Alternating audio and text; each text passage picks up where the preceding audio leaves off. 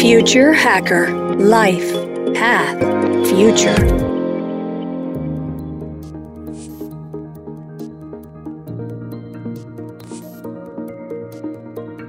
Welcome back, everybody.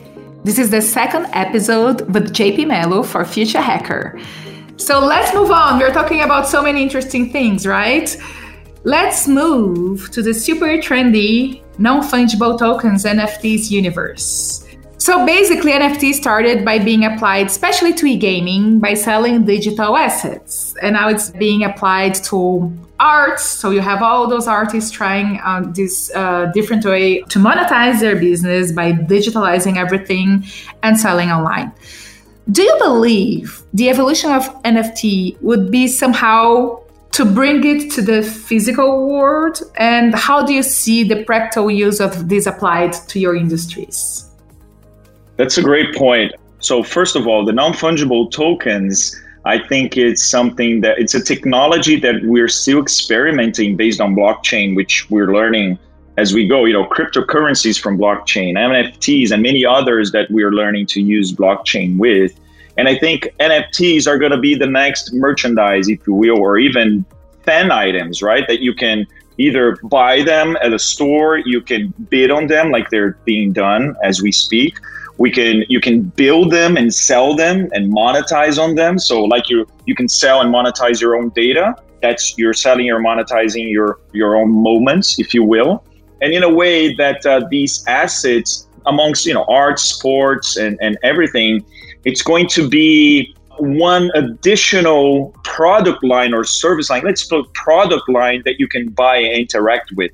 Now, to make it physical, never thought about it. This is a great question, great point. How do you make something tangible over those virtual experiences? I think that you can use elements like 3D printing of the future, right? So let's say you build a virtual painting, right, in Switzerland, and somebody makes a bid for it. And that's an NFT that you own the rights to that image. If I own the right to that image, to that moment, I also own the right to have a physical painting of that moment. So I think there was a collage sold by $60+ million, if I'm not mistaken, worth of, I don't know how many years, 15 years of work of somebody, and somebody bid it for 68 millions. So I wanna make it 3D.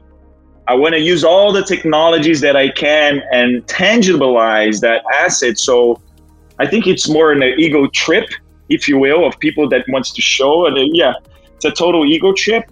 But at the same time, you have others that are very sentimental, because one thing is an ego trip and the other is, no, that really means something. For example, if I own a piece of a song like Kings of Leon, they made their album as an NFT. I think they sold it for a couple $1 million. But as a musician, everything that I can do with music, if I have the means to, of course, it's going to be an experience that I want to have. For example, I participated in a thing called the Rock and Roll Fantasy Camp, where you pay to play with great, artists. Like I played with Kiss's Gene Simmons. I played with, the guys from AC/DC. I played with the guys from Yes in stages like the House of Blues, or even the Playboy Mansion. We played in a show with Aerosmith there. Yeah, when Howard Hughes was alive. So these are meaningful experiences. So if I can bring that memory in a way that I can tangibilize it, can be collaborated amongst others. If people are interested to pay that, fine, let's monetize it. But for me, it's meaningful. And if I can make it tangible, physical, even better. So I think you have a great point there, how we tangibilize NFTs moving forward. Yes, I was actually thinking, now that we're talking about it, right? So if in the future it's going to be common for us to just ship ourselves, like, couldn't I be NFTing myself? And let's say you are into the music industry, you are a genius, but like most people in the industry, they have no money to be practicing and training and developing, or you're an artist with no money. Could they be just NFTing themselves and people would be sponsoring just that's a way of sponsoring someone to be able to develop themselves. And I don't know, who knows? You have a great point there, Maria, because one thing that I was, learning from your podcasts, I cannot remember whose, and then apologies for that. But I think there's also a way that we'll be able to learn from one's memory and one's experience, connecting everybody in a network, a neural network using, the internet or any type of technology to communicate that. So if I can learn how to play the drums by Neil Peart, who is no longer with us, but his memory would be, something that I could buy that experience and then learn from it and get the chops. And even though I don't have the physical aspects, but I can do a micro cyborging my arms to play like him as fast as he can play, playing Tom Sawyer or YYZ. That would be incredible. And that experience and that exchange could be something there on how to portray physically an emotion and a learning status so you can have that emotion to yourself. Okay, so let's move on with this trip. According to Ted Shilowitz, he's a futurist for Paramount Pictures. I'm quoting him. So he said, "We're entering the age of screenless screen. Of what a screen will be will not look like anything that we exist today. It will be a virtual layer of reality that will feel transparent to us." You also mentioned about this hyper surface when we were talking, the surface that, you just put a sensor that you can connect anything anywhere, and it makes it connectable. So it's this Black Mirror plus Minority Report and all around us, right? I'd like you to comment on 2 points here. How far do you believe we are from having this hyper-connected world around us? And for sure, it's beginning with the 5G, it's spreading. And it's inevitable to talk about the increasingly importance of cybersecurity, because by being hyper-connected, you are being extremely vulnerable and super hackable, right? So are we getting prepared as much as we should? Like, is the speed of innovation on safety and security and protection as fast as the speed of innovation of everything else that is going on out there?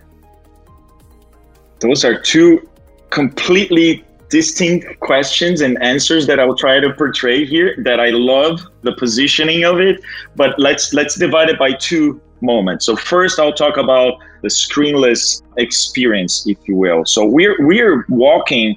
There are industries and there are companies that are building high-end glasses, for example, for us to start interacting with them.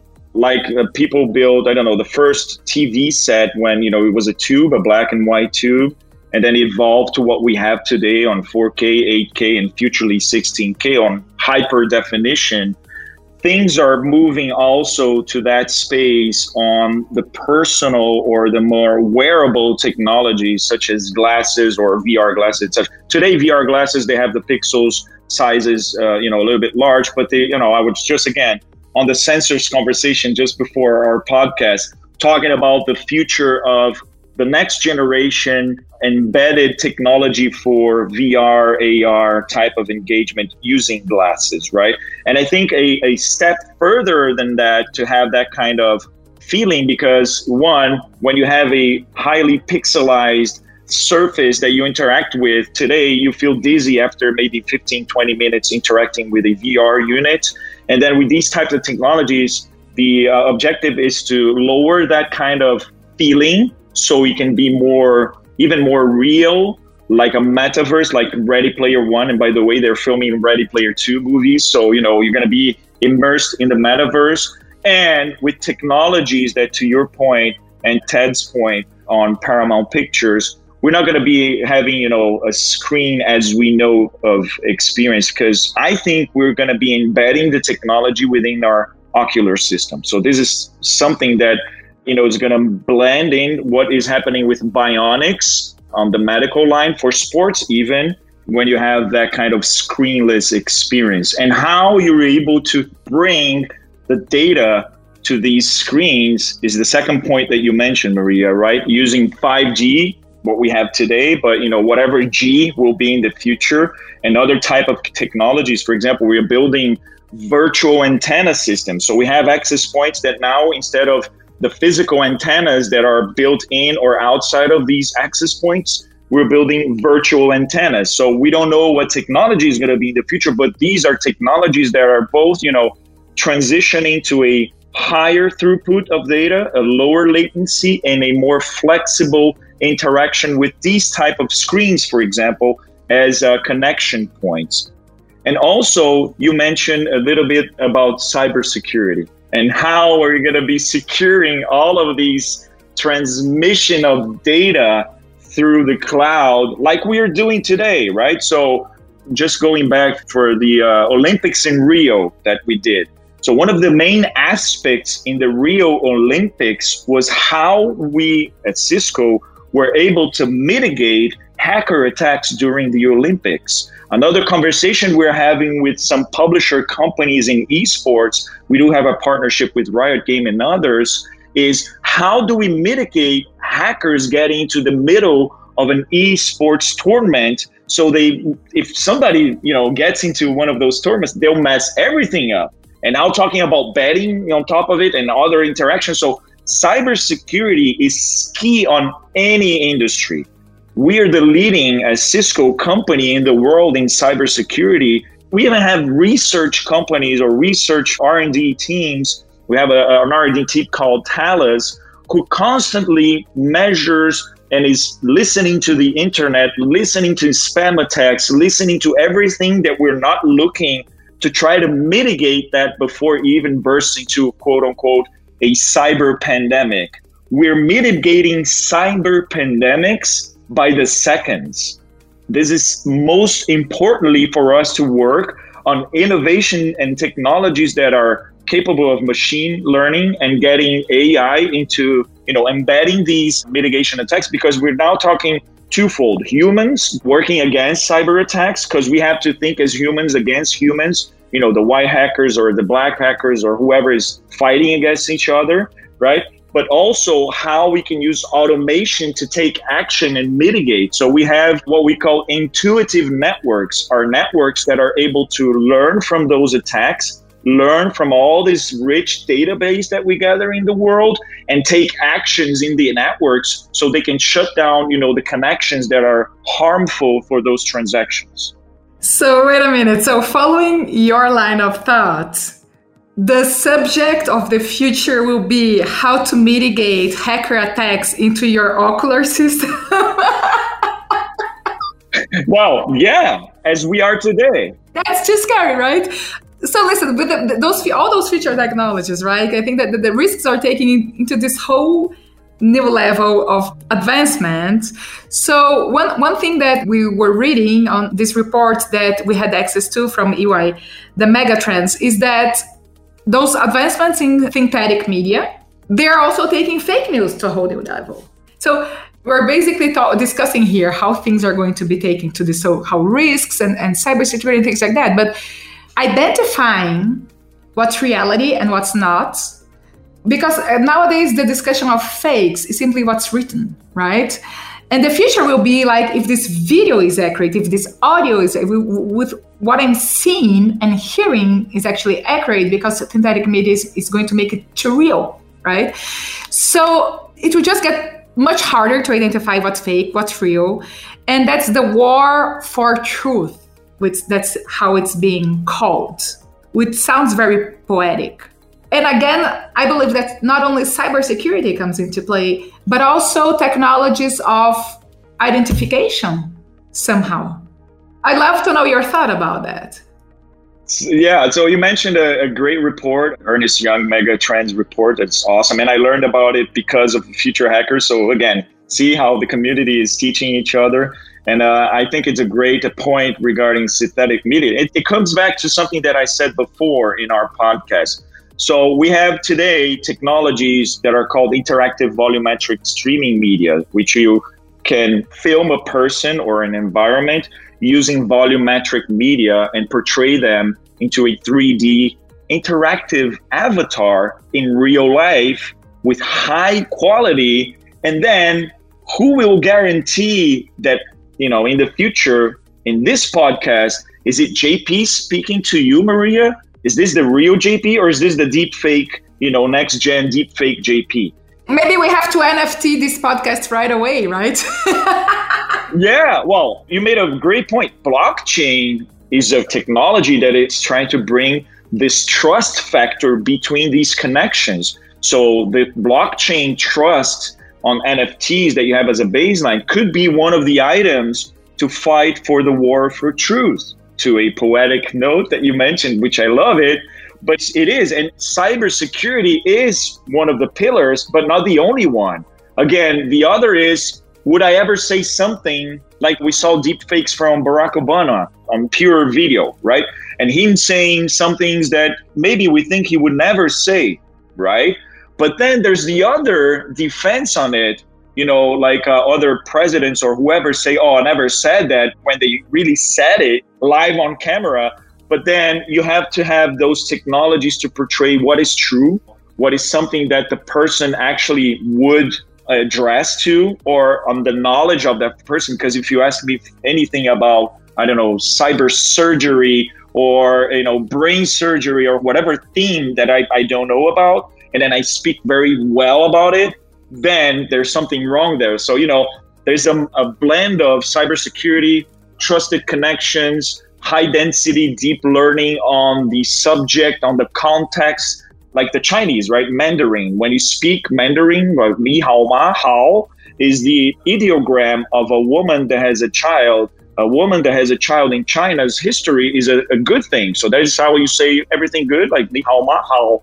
That's a context. But if you just see the pictogram of a woman that has a child, you say, what does that mean? Okay, it's a mother. No, it's how. Is everything good? So context is very important. That's a great answer.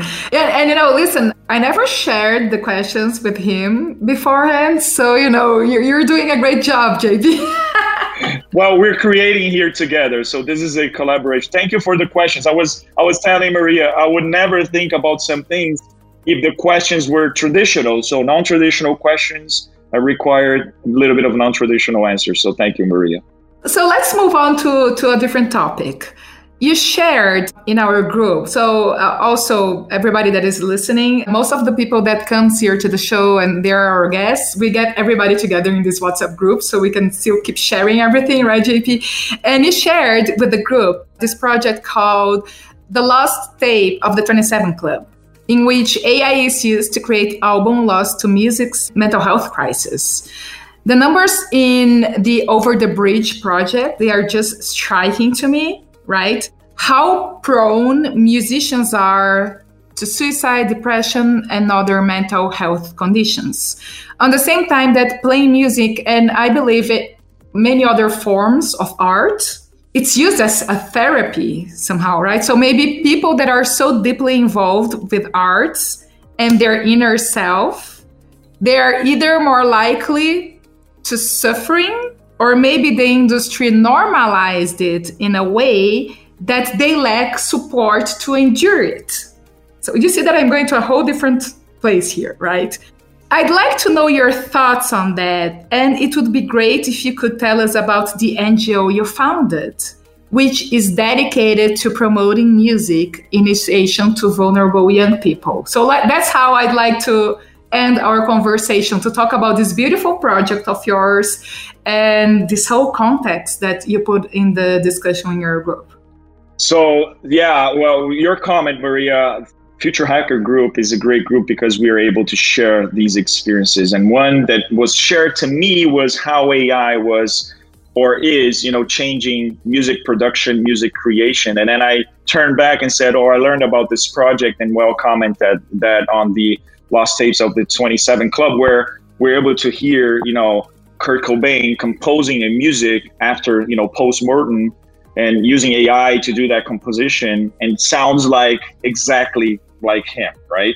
Or other artists that are part of that club, like Amy Winehouse, Jimi Hendrix, etc. And that is to fight against mental health issues. And to your point, yes, we suffer a lot because we are humans, right? Not musicians. We are all humans. When I wanted to be a musician back in the day, I spoke that with my father and mother. They always supported me, everything that I wanted to do. And I thank my mother and my father for my creation, of course, right? For these capabilities and learnings. But then the comment that my father made, music doesn't pay. You cannot have a family, or you're going to be struggling or whatever. but if that's what you want to do it. Or, why won't you study, engineering parallel, or go study design, or etc. And I did. So I started studying things in parallel and never left music.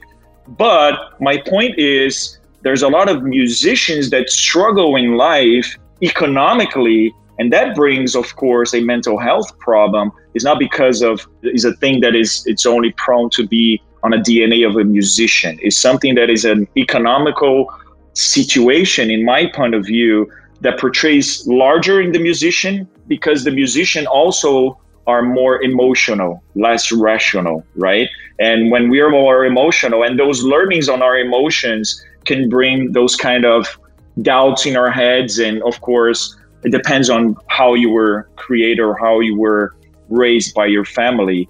And also how, the industry can support it. I think this initiative from the last tape of the 27 Club is incredible. Over the Bridge is one of the institutions, but we have many ways to use technology to do so, right? So AI is creating music as we speak, and it's going to be infinite, not infinite because that's a finite number, but I don't know, there's a calculation on top of my head. I think if you take all the melodies that are possible using the length of the melody, using 10 notes, for example, in different rhythms and different note combinations, the possibility of the creation of number of melodies using 10 notes and different rhythms, etc., is around, 80 something quintillion different melodies that you can create in the world. And parallel to that, Spotify maybe has 70, 80 million musics published on their database. So I think the creative aspect of AI and how it can teach you